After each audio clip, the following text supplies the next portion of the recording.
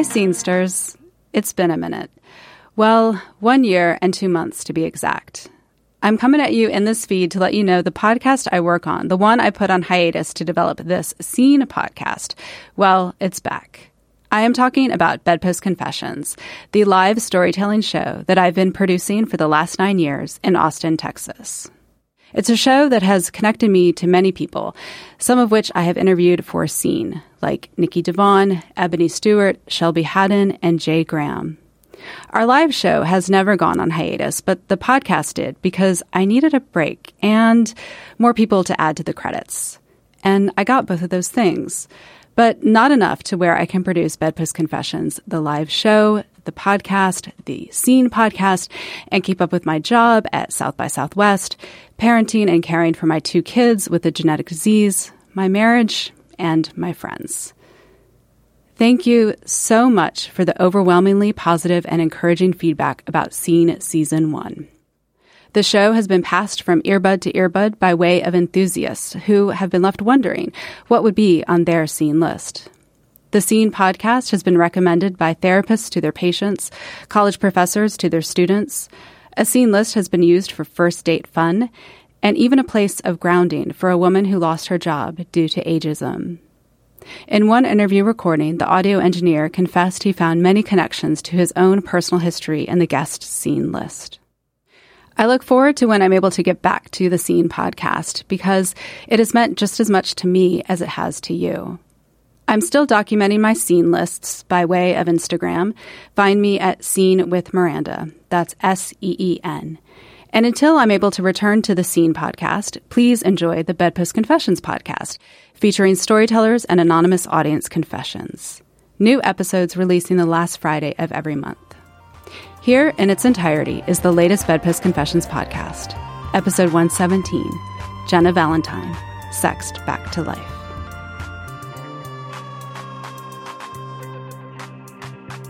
I confess, my favorite way to pass the time is impact play, marathon sex, and tacos. I confess I've been polyamorous for a few months. It's the happiest I've been. I confess I'm a 23-year-old straight male. All of the best orgasms of my life have been with something vibrating in my ass. That makes sense. It does. For all people.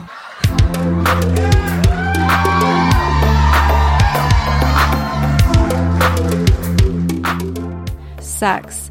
Almost everybody does it, and almost nobody talks about it, except at BedPost Confessions, a storytelling show based in Austin, Texas. Whether the stories are funny, informative, political, or completely personal, the anonymous confessions from the audience are the stars of every show. Welcome back to BedPost Confessions, the podcast. We heard you, we appreciate being missed, and we are thrilled to be back. To get us in the mood and to celebrate the podcast relaunch, we bring you Jenna Valentine's story, Sexed Back to Life, with, of course, a sprinkling of anonymous audience confessions. Jenna Valentine is an intimacy coach, works at a matchmaking firm, and has participated in the storytelling show Listen to Your Mother. Jenna is working on her book, and you can find her at Valentine Care Wellness and at ATX Valentine on Instagram. This was Jenna's first time on the BedPost stage. One note before we hear Jenna's story. All BedPost storytelling productions are made accessible to the deaf audience members by the fantastic interpreters from Soul Illumination. Though the interpreters are there to serve the deaf, they enthrall the entire crowd with their beautiful expressions of American Sign Language. If you hear a roar of laughter and don't understand why, the interpreter may have stolen the show for a minute, as Kylie Scholes did with her interpretation of, well, just listen for yourselves. Here is Jenna Valentine with Kylie Scholes providing ASL interpretation.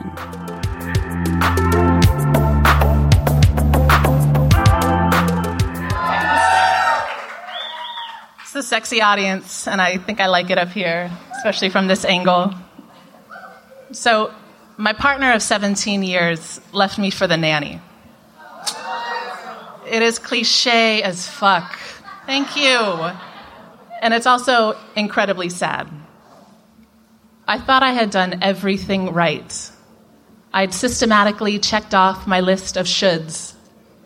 Graduate high school, top of my class, check. Graduate college, top of my class, with a dream job lined up working in the foster care and juvenile justice system, check. Marry my high school sweetheart, the man I'd lost my virginity to and dated throughout high school, college, and beyond, check. Buy a starter home and paint the white picket fence together while our rescue dog ran around happily in the yard. Yeah, check. Vomit.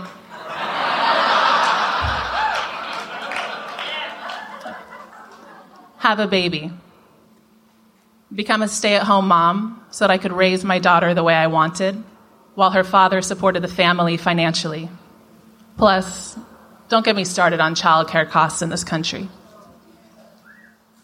Hire a nanny so I could have a few hours a week of free time so I didn't lose my goddamn mind being a stay-at-home mom. With the mundane, routine, and thankless sacrifice and lack of adult conversation and poop and crying and feeling guilty I wasn't working and feeling guilty for spending a few hours alone to work out or drink coffee or just have a phone conversation that wasn't interrupted by a baby's never-ending series of urgent needs. Check. Invite that nanny, a young, beautiful college student, and her shitty dog. Thank you. Who chewed up everything and shit all over the floor all the time to live with us after her relationship ended and she had nowhere to live. Check. Wake up to an email from my husband. An email. The day before our daughter's birthday. Thank you. Saying he no longer loved me and wanted a divorce. Only to find out several months into divorce proceedings that he and the nanny had been having an affair and they were already engaged. This is really supportive. This feels really good. Thank you. This is like therapy. All right. Y'all can see where my master life plan unravels. I had been with the same man since I was 15. So when he left, I realized I had no idea who I was as a single woman. I called my best friend crying and asked her, "What are the kids even doing these days?" "Ass eating," she replied without pause.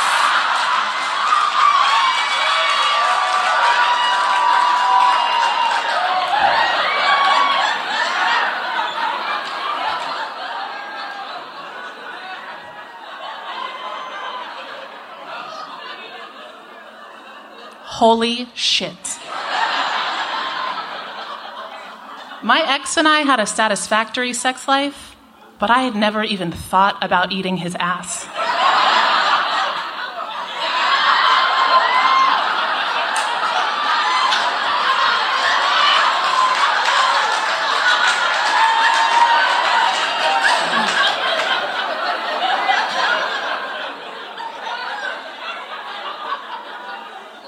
Did the nanny eat his ass?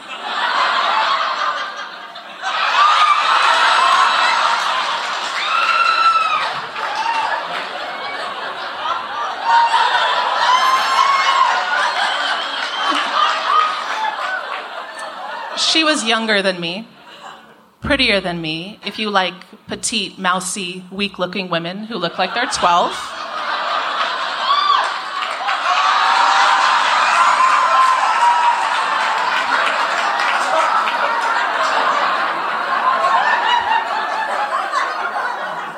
Kylie is gorgeous.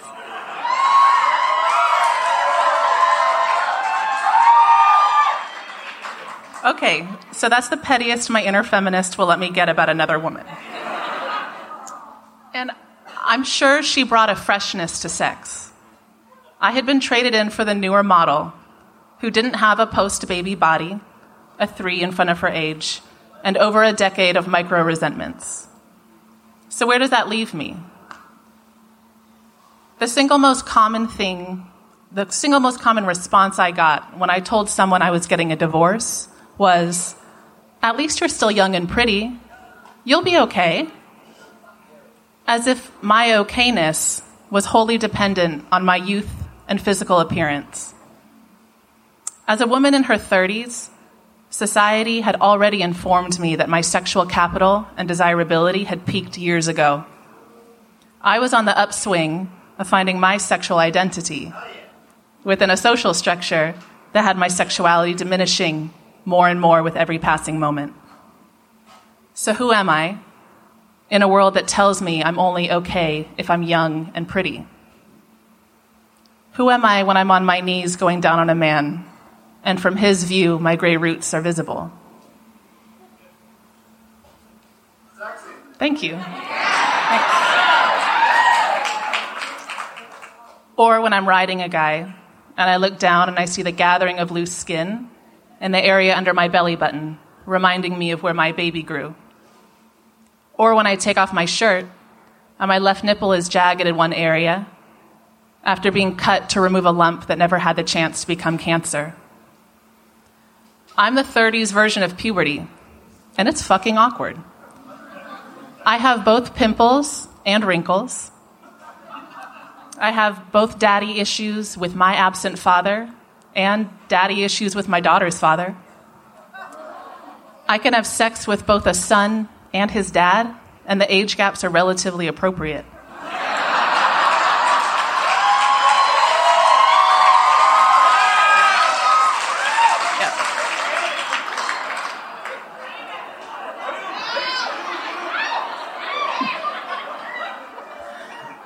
So who am I?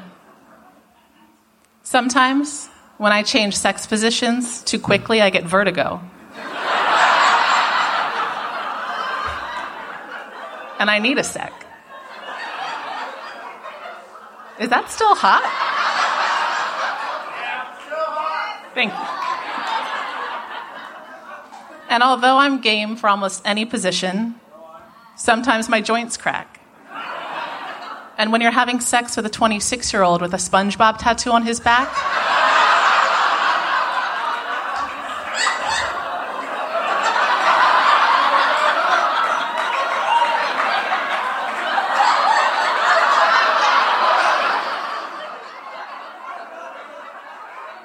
that probably isn't cool. Am I a MILF? Am I a...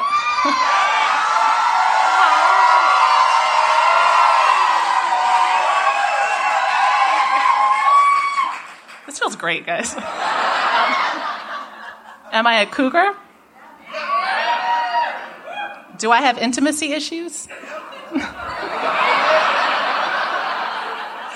Or would I honestly just rather sleep alone in my bed after the sex is done and a reasonable amount of cuddling time has passed so that I don't look like I'm a fucking leave type?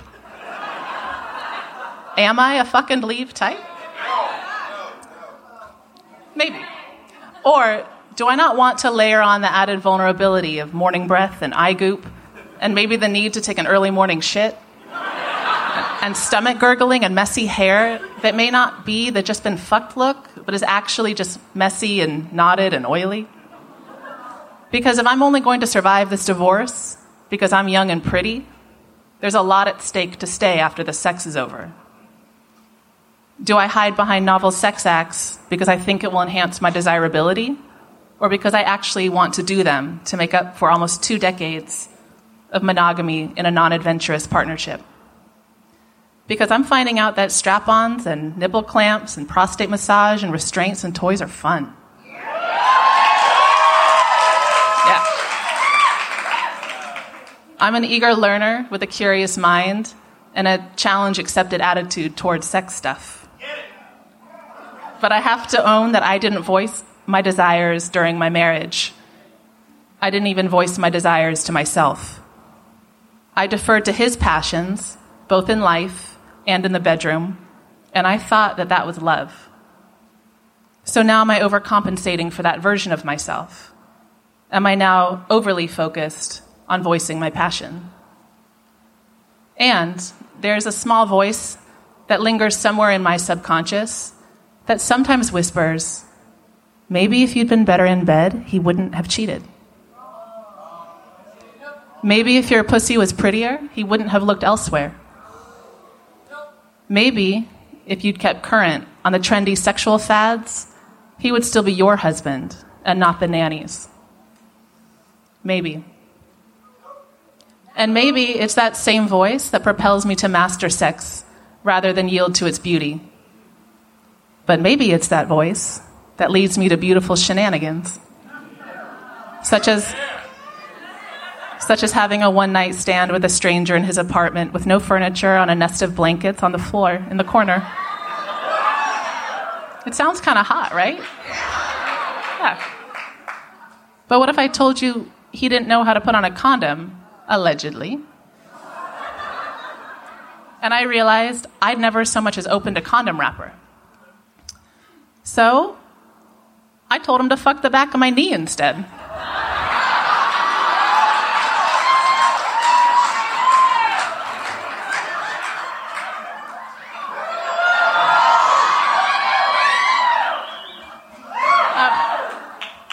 What the fuck, Jenna? And he did.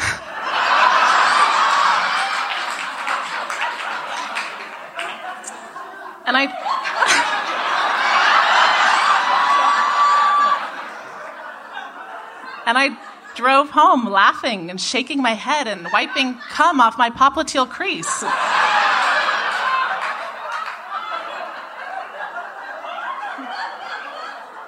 And vowing to get so good at putting on a condom that I could do it with my mouth. Check.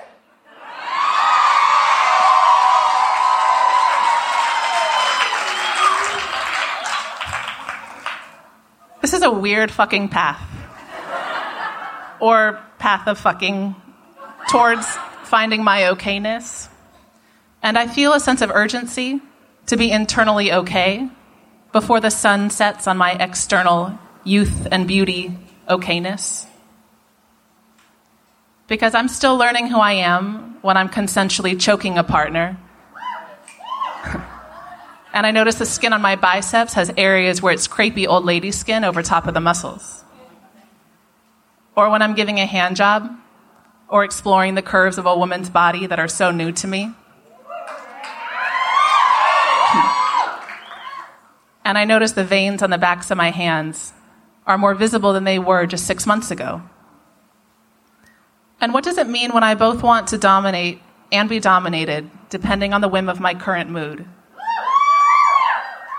But sometimes those ropes highlight the cellulite on my ass and thighs. And I wonder, am I still pretty enough to be okay? Thank you. So I'll tell you what I know of who I am in this moment. I'm someone who no longer gives a fuck.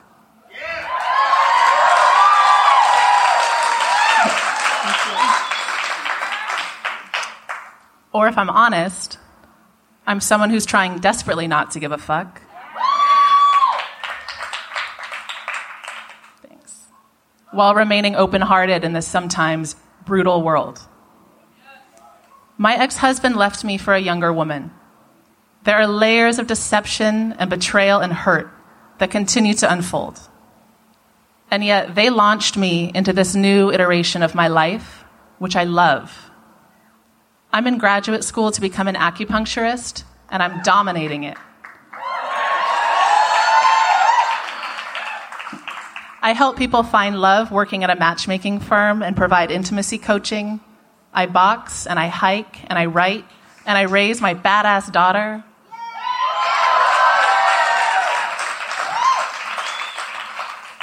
I also get to meet fascinating men and women who let me explore their bodies, investigate their minds, and engage with their energies. Sex has been incredibly healing. The people I've shared my body with have soothed my insecurities. They've caressed the loose skin, ignored the pimples, sucked on the scars, kissed the ass dimples, and shown me how to lovingly embrace both my physical body and inner self.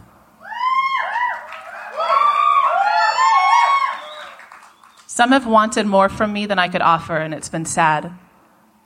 Others haven't been able to balance the hyper-intimacy with the extreme casual. I've fumbled that delicate balance a few times myself. But I've been extremely fortunate to have met people who have sexed me back to life. They've helped me ramp up my sexual knowledge. Ass eating? Check.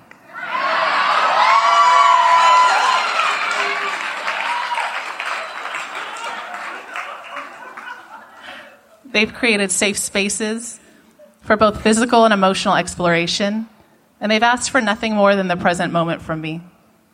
These partners have been my training wheels as I found my way back to self-love and acceptance. Some of them are here tonight, so thank you.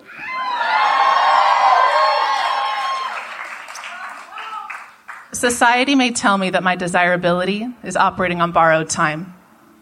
But youth is relative, as is beauty. And I don't plan to give anyone but myself the power to decide if I will be okay. I have a new checklist now. Become a badass doctor. Expand my intimacy coaching business. Get paid to travel the world and help people heal. Try double penetration. Do a pull-up. Raise my daughter to thoughtfully and consciously create her own checklist instead of opting for the template version society will hand her. Forgive my ex. Forgive the nanny. Forgive that dog. Fuck that dog. Thank you. Forgive myself. I'm someone who was lucky enough to get abruptly hurled off the conveyor belt of societal shoulds, but I chose not to get back on. So who are you? What's on your checklist? And does it fill your soul? Thank you for having me.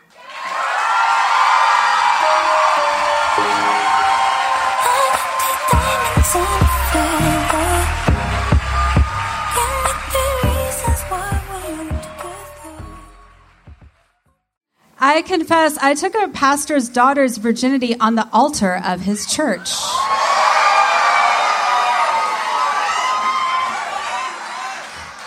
And it feels like we're at church.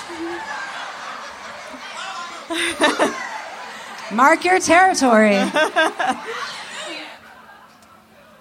I confess, I once got my ass ate out and farted mid-salad toss. I was then comforted by the phrase, "It's talking to me." Bless that man. Excellent. Oh my God. It's like a little puppet.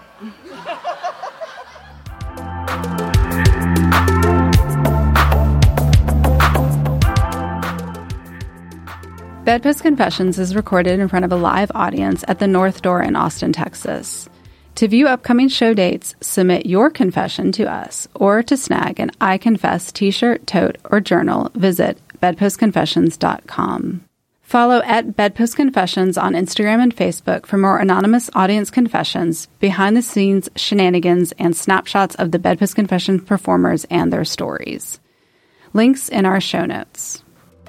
BedPost Confessions is produced by myself, Miranda Wiley, and Sadie Smythe. Our podcast production team is Mariah Gossett, Mike Moody, and Permanent Record Studios. Please spread the word that the BedPost Confessions podcast is back, with new episodes releasing the last Friday of the month. Subscribe to the podcast so the new epis will appear in your feed, ready for your listening pleasure. And please give our show a 5-star rating, and if you're feeling extra generous, post a review. Thank you, and keep confessing with BedPost Confessions.